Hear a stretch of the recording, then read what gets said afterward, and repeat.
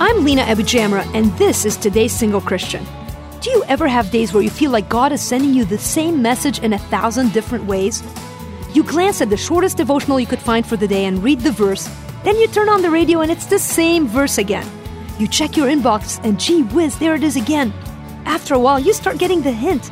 That's exactly what happened to me recently. I kept reading Psalm 42:11 that says, "Why are you cast down, O my soul, and why are you in turmoil within me? Hope in God, for I shall again praise Him." Maybe you need the same message God has been giving me all day. There's no need to panic. God is our hope.